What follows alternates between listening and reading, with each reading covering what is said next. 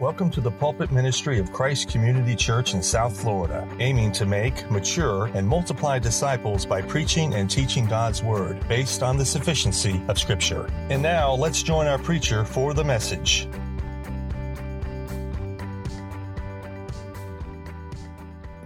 So we have to actually cover 7 verses. I got a lot to cover in this amount of time. And the last time I preached, I got in trouble because I went too long. You went too long.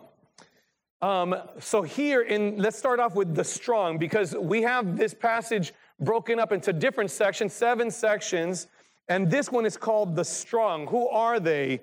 The dunatas, those who have the strength, who have the power. The strong is in soul, to bear calamities and trials with fortitude and patience, firm in conviction and faith. You may recognize this from Galatians, brothers, if anyone is caught in a transgression, you who are spiritual, the pneumatikos, those walking in the Spirit, should restore him in a spirit of gentleness. Keep watch for yourselves, lest you too be tempted. Who are the strong? Who are the strong among us? All of us at different times and in different aspects of our lives, as we walk with Christ and are walking in the Spirit, find ourselves in either 2 places, the strong or the weak. And I'm hoping that as we've been going through this in Romans 14, that you have seen yourself on either side of that. In some things you are strong, and in some things you are weak. In some things I am strong, and in some things I am weak. This strength is directly connected to our abiding in Jesus. This strong that they're talking about, those who are strong are those who are abiding in Jesus, who are being filled by the Spirit, who are spiritual, who are walking by the Spirit. Yes, some are further along and seem to be walking strongly in the Spirit most of the time. Some are younger in their faith and they're kind of toddling through their way. And then there's plenty of us in between those 2 spectrums. And again, we all kind of ebb and flow through that. We've seen in Romans 14 that the strong love, the strong do not judge, the strong do not cause another to stumble, the strong are others focused, the strong desire to build up and not tear down. So if you want to know who the strong are, that's what it is. That's the definition. Those who are actually doing what we've been reading about in Romans 14, because the moment that you judge, the moment that you lack love, you have now lost your strength. You've become weak. So it says here, we who are strong have an obligation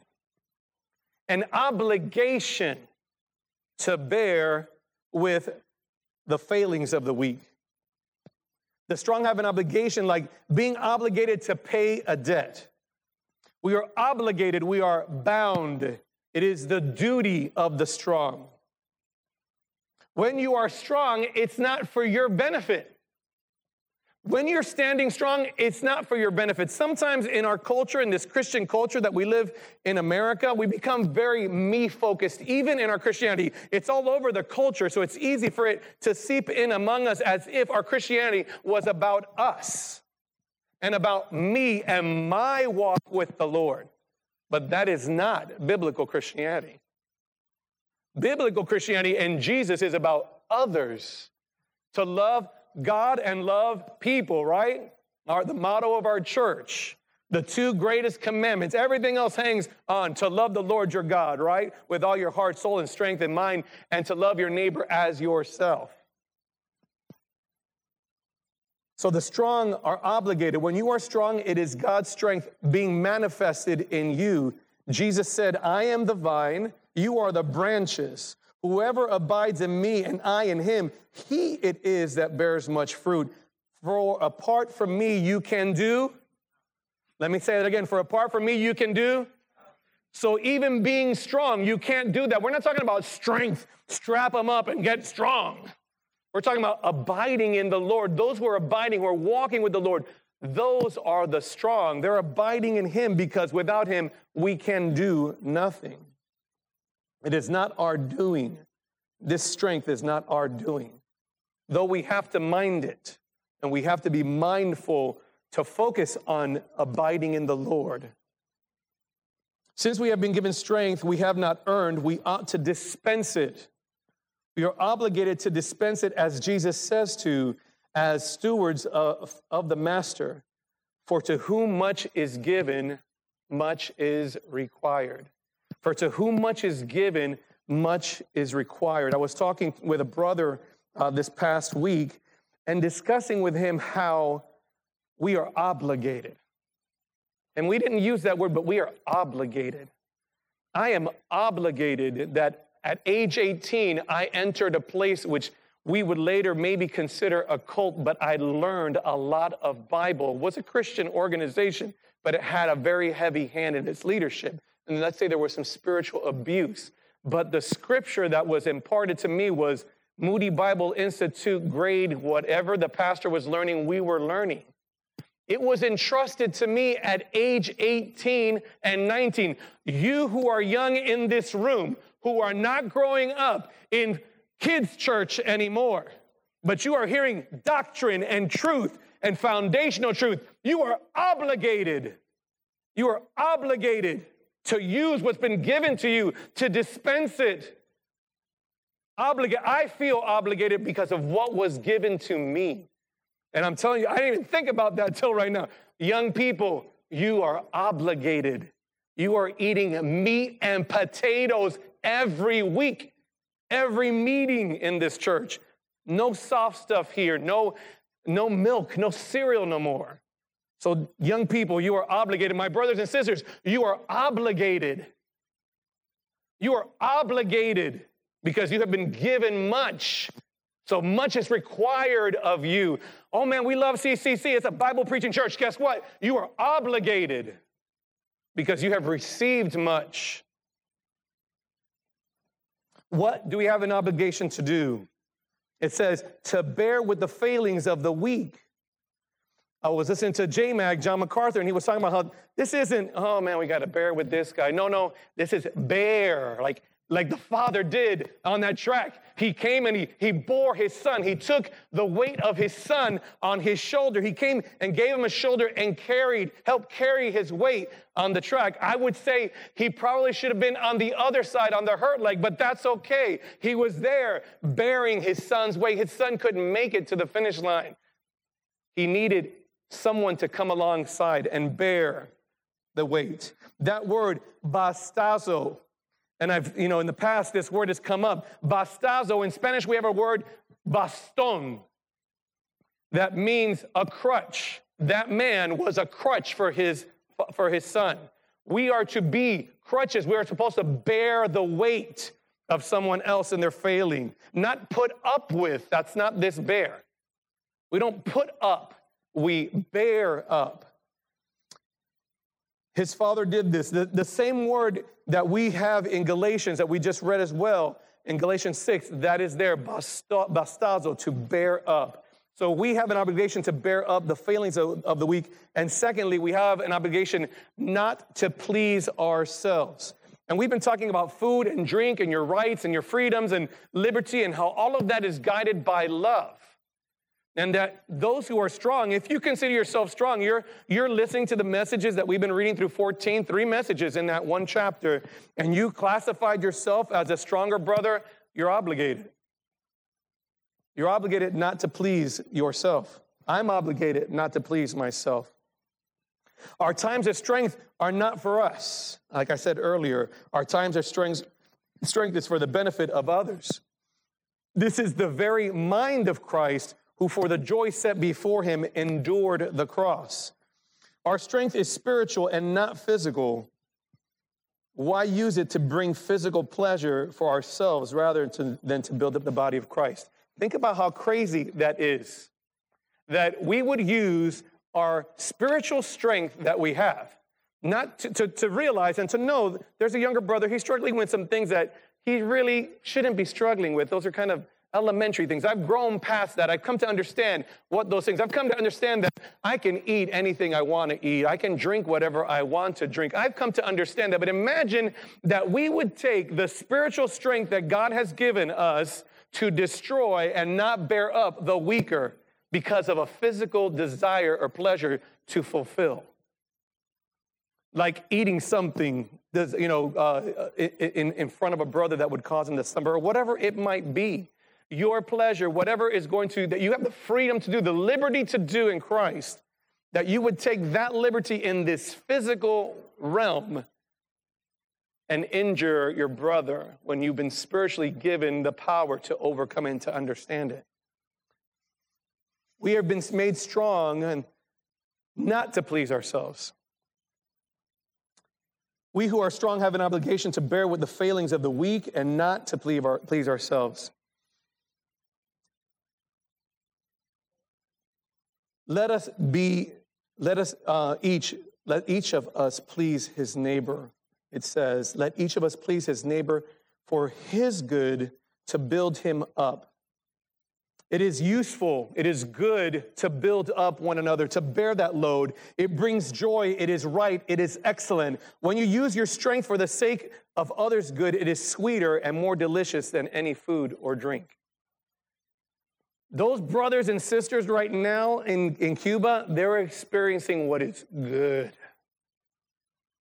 They're experiencing what is good as they have ministered already this week, and they have seen fruit born of it. And they have put themselves aside for the sake of others. They have sacrificed, and it is good. It is sweeter. That time together is sweeter. Our time together is sweeter. When we're together with brothers, sometimes you wonder if this thing could just last for hours and hours. To be with the brothers and to encourage each other and feel the sweetness of caring for one another. It is our obligation to build him up. In Romans 14, it says, by what you eat, do not destroy the one for whom Christ died. It also says, so then, let us pursue what makes for peace and for mutual upbuilding. Let us not use our strength to rip down and to destroy the church, the body of Christ, our brothers and sisters. The world, their flesh, and the devil are enough to contend with on a daily basis. Let us not knock their feet out from beneath them. Let us strengthen the ground that they are standing on. Remember, one day, that track star that you saw, young, although he had a torn hamstring, muscular, his father overweight, one day, he's going to be caring for his father. One day, his father might not be able to wipe his mouth or feed himself, and one day, he will bear up his father. So we reap what we sow. We bear up, we build up, because at one point, we will need the bearing up and the building up. Amen? All of us go through those times. All of us have need of one another to build ourselves, a mutual upbuilding. It's not always going to be that the dad's going to come and rescue the son. There's going to be days when the son, who is weaker, is going to come and rescue the dad and build him up. Point number 2, the strongest. It says in verse 3, for Christ did not please himself, but as it is written, the reproaches of those who reproached you fell on me. So here we have Paul, he's saying, bear up one another's failings, bear with the weak, don't please yourselves. And of course, who does he give us as the example? Christ. For Christ did not please himself. Are you a Christian? Are you a follower of Christ? Then here is to the answer to your question, why am I obligated? Why ought I to bear with the failings of the weak? The answer is Christ. Christ did not please himself. He came to serve and not be served. Matthew 20, if you would turn there in your Bibles in Matthew chapter 20, we'll begin in verse 20. If you turn in your Bibles to Matthew 20, verse 20.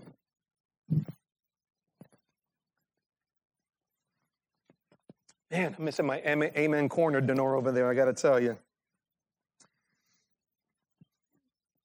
It says in verse 20, then the mother of the sons of Zebedee came up to him with her sons, and kneeling before him, she asked him for something. And he said to her, what do you want? She said, say that these two sons of mine are to sit, one at your right hand and one at your left in your kingdom. Jesus answered, you do not know what you are asking. Are you able to drink the cup that I am to drink? They said to him, we are able. He said to them, you will drink my cup, but to sit at my right hand and at my left is not mine to grant, but it is for those for whom it has been prepared by my Father.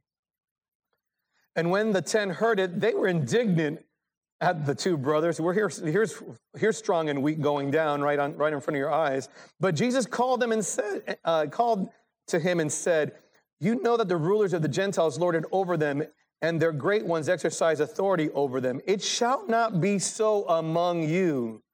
But whoever would be great among you must be your servant.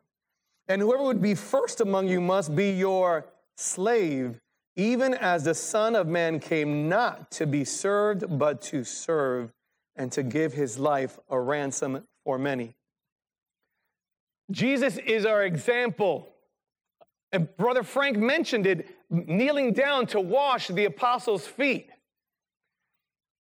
Because we've heard it so many times, we lose the magnitude of God coming in the flesh and lowering himself to this level in order to build us back up. Jesus did not come to please himself. He came not to be served, but to serve. It says that the reproaches fell on him, and this is Psalm 69, verse 9, where this comes from. He's quoting Psalm 69, verse 9, the reproaches of those who reproached you fell on me. And this is the reproaches of the God haters, the reproaches of those who hate God, who hate his ways, those who are opposed to God. They fell upon the Lord. I was thinking about this through a sermon I heard the other day. Imagine what you feel like when you find out someone has been talking about you, or someone calls you a name, calls you, makes fun of you, belittles you publicly, how that makes you feel, how that makes you angry, how you want to lash out. And here, the Lord is on the cross. He's been whipped. He's bleeding. He has a crown of thorns. He's nailed to a cross. He can barely breathe. And yet, there are people there reproaching him, mocking him, making fun of him, making fun of God's plan of salvation, belittling the Savior in the midst of his greatest suffering. Imagine that people are doing that to you. You are suffering. You're bleeding out in front of somebody, and they're mocking you. The reproaches fell upon him. The scorn, the disgrace, the disapproval of man toward God fell upon him, and Jesus bore them. He carried the weight of them on the cross. He is the picture. Jesus bore all of our hatred, because it's easy to think about those people, the mockers, going by. We are the mockers. We are the ones who are casting reproach, save God who rescued us from our sin. He gave us the example of what to do with strength he provides us with. He used it to please the Father. He used it to do good. He used it to build up. The Lord was busy about that work, about doing what pleases the Father. So it says the reproaches of those who reproached you fell on me. And verse 4, for whatever was written in former days was written for our instruction, and that through endurance and through the encouragement of the scriptures we might have hope. So we have the strong, we have the strongest, and then we have the manual for being strong. Right here. Here's the manual for being strong, the scriptures. The word gives us instruction. It tells you what your exercise plan is. It tells you what to do to be strong. Therefore, since we are surrounded by so great a cloud of witnesses, follows the hall of faith in Hebrews, in Hebrews 12. Therefore, since we are surrounded by so great a cloud of witnesses, come on, let's run this race. He's saying, look to the past, look to the Old Testament, look to the saints from before, look to the scripture, and you will find instruction there. This is a great passage for us as New Testament believers, not to discredit or diminish the Old Testament or the First Testament. Because Paul is saying, look to it. Look back for encouragement. Look back for strength. Look back for instruction.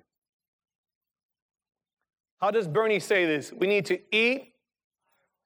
We need to eat Bible. The Old Testament is part of this scripture that he's calling us back to look to eat Bible. Brother John brought up Ezekiel, and Brother Frank brought up John, the Bible reading plan, the memory verse. All these things are not just fun things to do. These are not just Christian things to do. This is eating Bible, meditating on God's word so that it can instruct us, so that it can teach us, so that it can give us the encouragement that we need.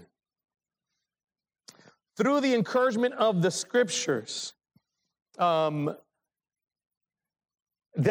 Hebrews 12, verse 2, where, putting our eyes on Jesus, the author and perfecter of our faith, who for the joy set before him endured the cross. That has become my go-to verse. When I wake up in the morning and I wake up with all the weight of the world and the crazy cycle in your head, I don't know, sometimes we've talked about this before. You wake up in the morning and all your thoughts are, woo, cuckoo, the world's coming to an end, this is wrong, this is that, the bills are due, President Trump and, Twitter and the impeachment, or whatever it is. You wake up in the morning and those thoughts come crashing in and maybe you feel overwhelmed by your work, by your family, by your responsibilities. You're feeling overwhelmed. And right after he tells us to run the race well, he says to look to Jesus. And that verse, every time I go to that verse and I'll just meditate on it and remember my Lord on the cross, enduring for the joy set before him. And then I just begin to meditate on Jesus. And guess what? Those things begin to diminish. That song, Turn Your Eyes Upon Jesus, is for real. And the things of this world will grow strangely dim. It's true if we focus on him. Do you want consolation? Do you want comfort, solace, and refreshment? Eat Bible. It is in there. Amen? So this is our manual for our strength. The next is the source of our strength. And this is a beautiful, we talk about the names of God. I never hear anybody mention this. May the God of endurance and encouragement. That's the God that we serve. That is the God who has saved us, the God of endurance and encouragement. We hear about Jehovah Rapha, Jehovah Nisi. This is the God of endurance and encouragement. If you need endurance and encouragement, if you're feeling run down, if you're feeling overwhelmed, if you're feeling anxious, may the God of endurance and encouragement turn to him. He is the source of our strength. It is God who endures forever. It is his love who endures forever. It is God who gives courage to men. His endurance, his encouragement is inexhaustible. He is the source of this encouragement, this endurance. May the God of endurance and encouragement grant you to live in such harmony with one another in one accord, in accord with Christ Jesus. We need to be abiding in the Lord. And Paul's kind of like, this is kind of offering it like a prayer or like a blessing to give to the Romans. May the God of endurance and encouragement, this is my prayer for you. This is really what the strong does. Paul is being the strong. He's praying for them. He's calling out this blessing for them. May the God of endurance and encouragement grant to you to live in such harmony. That brings us to the purpose of our strength. And we've talked about the fact that we're obligated, that we look to the Lord, that we find it in His Word, how to be strong, and that ultimately the source is our God. And what is its purpose? That He would grant you to live in harmony with one another in accord with Christ, like Jesus, and together that you may with one voice glorify God and the Father of our Lord Jesus Christ. To live in harmony, phroneo, to be of the same mind and to live in harmony because of it. But to what degree does He want us to be in harmony? And He turns again and He points to Jesus. I want you to be like Jesus Christ. This is to the degree to which we are supposed to live in harmony. Some of the translations read the harmony a little bit differently. Give me one of your translations out there. How does that verse read? Anybody else got something beside the ESV? One heart, one mind, one heart. Okay? ESV says harmony, and it's in there to live together in such harmony. That the strong, we're responsible to bring and bear up the load of those who are weak so that we can live in harmony. Like-mindedness. King James, like-mindedness. Good old King James. ESV is the only one that does harmony. But it is appropriate in the sense that Paul knows that he's talking to a church that has different people in it, different people types, different people from different backgrounds in it. He has the Jewish people and the Gentile people coming together in the church, and he's calling them to live in harmony. We have Hispanic people, we have non-Hispanic people, we have American people, we have Haitian people, we have Jamaican, we have a mixture of cultures, Caribbean cultures, American culture. We have different upbringings. We have people who've grown up in a intact family. We have people who have grown up in a divorced family. We have people who have come back from all kinds of different backgrounds. And God's desire is to bring that into harmony by bearing up each other and strengthening and building up one another to make this beautiful choir sing in accord with Christ Jesus. He's calling us to Christ-likeness. God's purpose has not changed. Conformity to Christ is His aim for us. He said it in the scripture, for those whom He foreknew, He also predestined to be. Yeah, let's say it again. For those whom He foreknew, He also predestined to be conformed to the image of His Son. And we've talked about this conformity before. It's like having a mold, and you get some Play-Doh, you get some clay, and you mash it in there. And you mash it in there till it takes the form of the mold. But there's all this stuff that's getting squished out on the outside. What remains is that which has been conformed to the image. But God is asking us to squish out the rest of the stuff that's got to go. What's got to die in you and me. Our selfishness, our wanting to please ourselves, squish it out. Be conformed to the image of Christ. It hasn't changed. It's the same message that Paul is calling them to from the beginning. He's actually, what we're seeing here is the outworking of what he said. He told us, and now he's like, here's how we do this thing.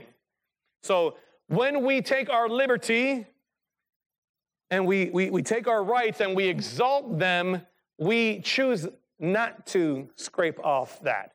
We choose to keep it and be less conformed to Christ. Could you imagine what this world would be like, let alone our church, if we were more Christ-like? If when you walk down the streets and when you interact in this world, people would be like Christ, seeking to serve others, love others, sacrifice ourselves for others. If we could get, what kind of glory would that be? What kind of world would that be? If we would pursue Christ-likeness. Even what kind of church can we be if we all pursue Christ-likeness? If we pursue the betterment of each other and not ourselves, if we could get our minds off of ourselves and onto others, if we could have eyes to see who is it that's weak, who is it that's hurting, how can I come alongside and put my shoulder underneath and bear him up? It would be harmonious. It would be glorious. God has made it possible. So if there is any encouragement in Christ, any comfort from love, any participation in the Spirit, listen to those words, any affection and sympathy, complete my joy by being of the same mind, of being harmonious, having the same love, being in full accord, sounds like Romans, and of one mind. Do nothing from selfish ambition or conceit, but in humility count others more significant than yourselves. Let each of you not look only to his own interest, but also to the interest of others. Oh, if we could get a hold of that. If we could get a hold of that. God, help us to get our eyes off of ourselves if we could get a hold of that glory that was just read there from Philippians. Here is the in accord with Christ part. You want to know what it means to be in accord with Christ? Have this mind among yourselves, which is yours in Christ Jesus. Are you in Christ Jesus? I mean, y'all in Christ Jesus? I mean, I am in Christ Jesus. Have this mind among yourselves, which is yours. Already it's yours. In Christ Jesus. Not in you. In Christ. It's yours right now. Who, though he was in the form of God, did not count equality with God a thing to be grasped. What kind of rights do we have? My rights? I have my rights? I have my liberty? That is not the mind of Christ. But he emptied himself by taking the form of a servant, washing feet, when everybody should be falling at their feet, at his feet, worshiping him. He's washing feet, being born in the likeness of men, and being found in human form, he humbled himself by becoming obedient to the point of death, even death on a cross. On a cross, not a beheading, not some other means of not speared to death, not something quick. On the cross, suffering for sin. If I have to serve that person, I think I'm going to die. Yes, you are going to have to die. Not physically, but to yourself. Not physically, but to yourself. Yes, serving requires that we die, that we surrender ourselves. But don't miss it. It is yours in Christ Jesus already. The question is, will we do it? Will we abide in Christ? Will we look to him and stop looking to ourselves? And what's the reason? That together you may, with one voice, glorify God and the Father of our Lord Jesus Christ, so that you can glorify God.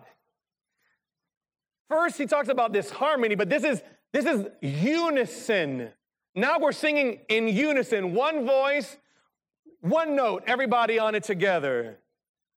Praise God from whom all blessings flow. If I sing that by myself, it's one thing, but when we all sing that together, sing it with me. Praise God from whom, no, come on, you guys can do that better. Praise God from whom all blessings flow. Praise him, all creatures here below. Praise him above, ye heavenly hosts. Praise Father, Son, and Holy Ghost. It's different when we all sing together. I don't know if you all were in a choir. Anybody else have ever been here in a choir? Choir in school, choir, put your hands up, choir singing people. Okay, yeah. When you're reading a piece of sheet music in a choir, I mean, in a choir you have sopranos, altos, tenors, and basses. You have 4 parts or a mixture of that. You have different voices. That's the harmony part. But typically, in a lot of songs, at some point in the song, the harmony will end, and the music will say, unison. Everybody stop and sing the same note together. And when you hear a choir do that, it booms. It's glorious because it is unified. And God is saying that together you may with one voice glorify the God and the Father of our Lord Jesus Christ. He's calling us to be a choir, to give him glory. But we have to do that by dying to ourselves. Let me tell you, when you're in choir, there are some people who can't sing. When you're in choir, there's some people who are tone deaf. Did you know that? Not everybody in the choir can sing. That's why they're in the choir. Yeah, in the choir, not everybody has perfect pitch and it's going to be up front and going to be the soloist. No, it's not that way at all.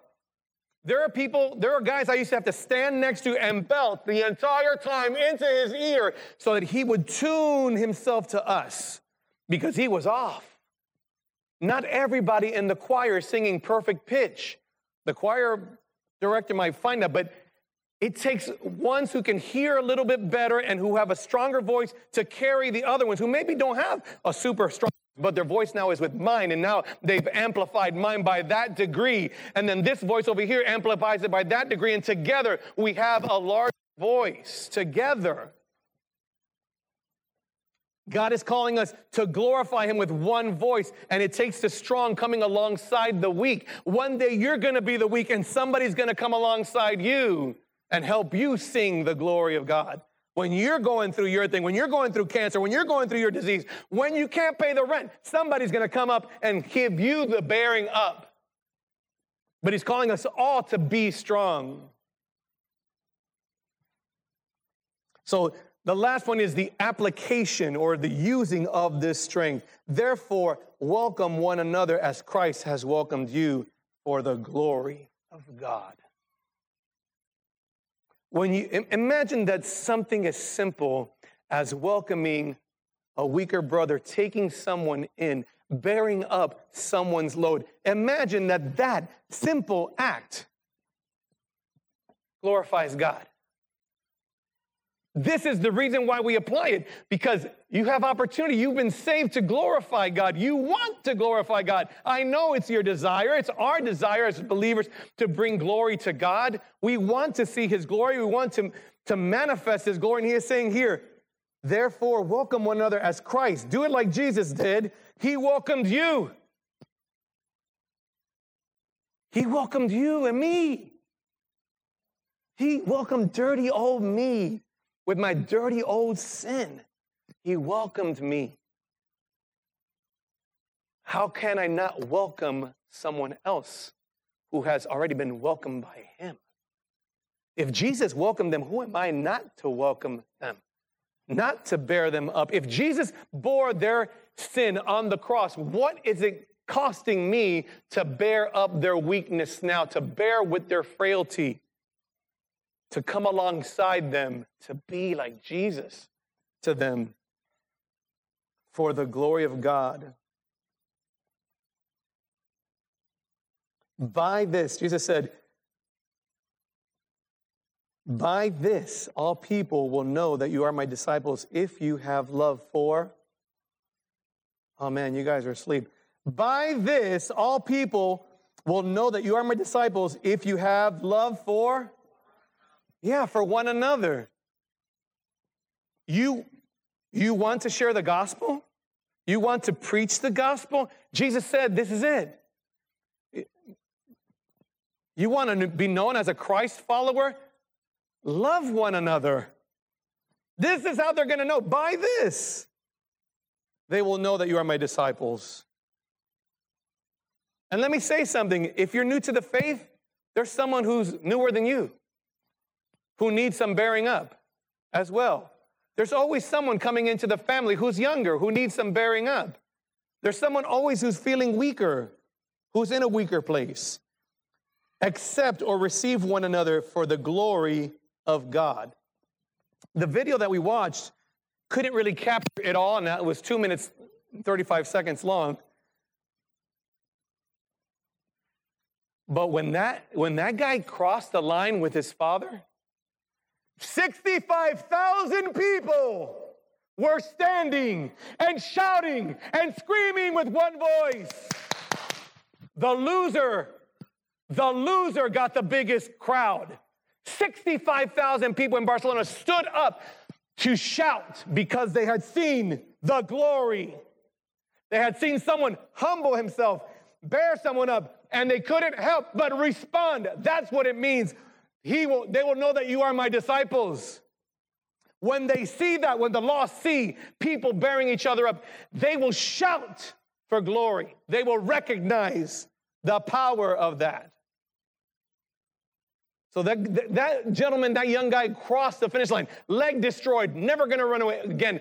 His video got played more than anybody else who came first, second, third in that race. He's known around the world for that, right? 65,000 people shouted, glory. Wow. That's powerful. The Father came down from the stand, found his Son, carried his across the finish. That's crazy. That's amazing. You see it. I hope that you were moved by it. I'm moved by it every time because it is glorious. It is Christ-like to bear one another's burdens. I don't know if they're saved. I would say even when you see someone bearing up somebody, that's a beautiful thing. That's being like Christ, like being like God.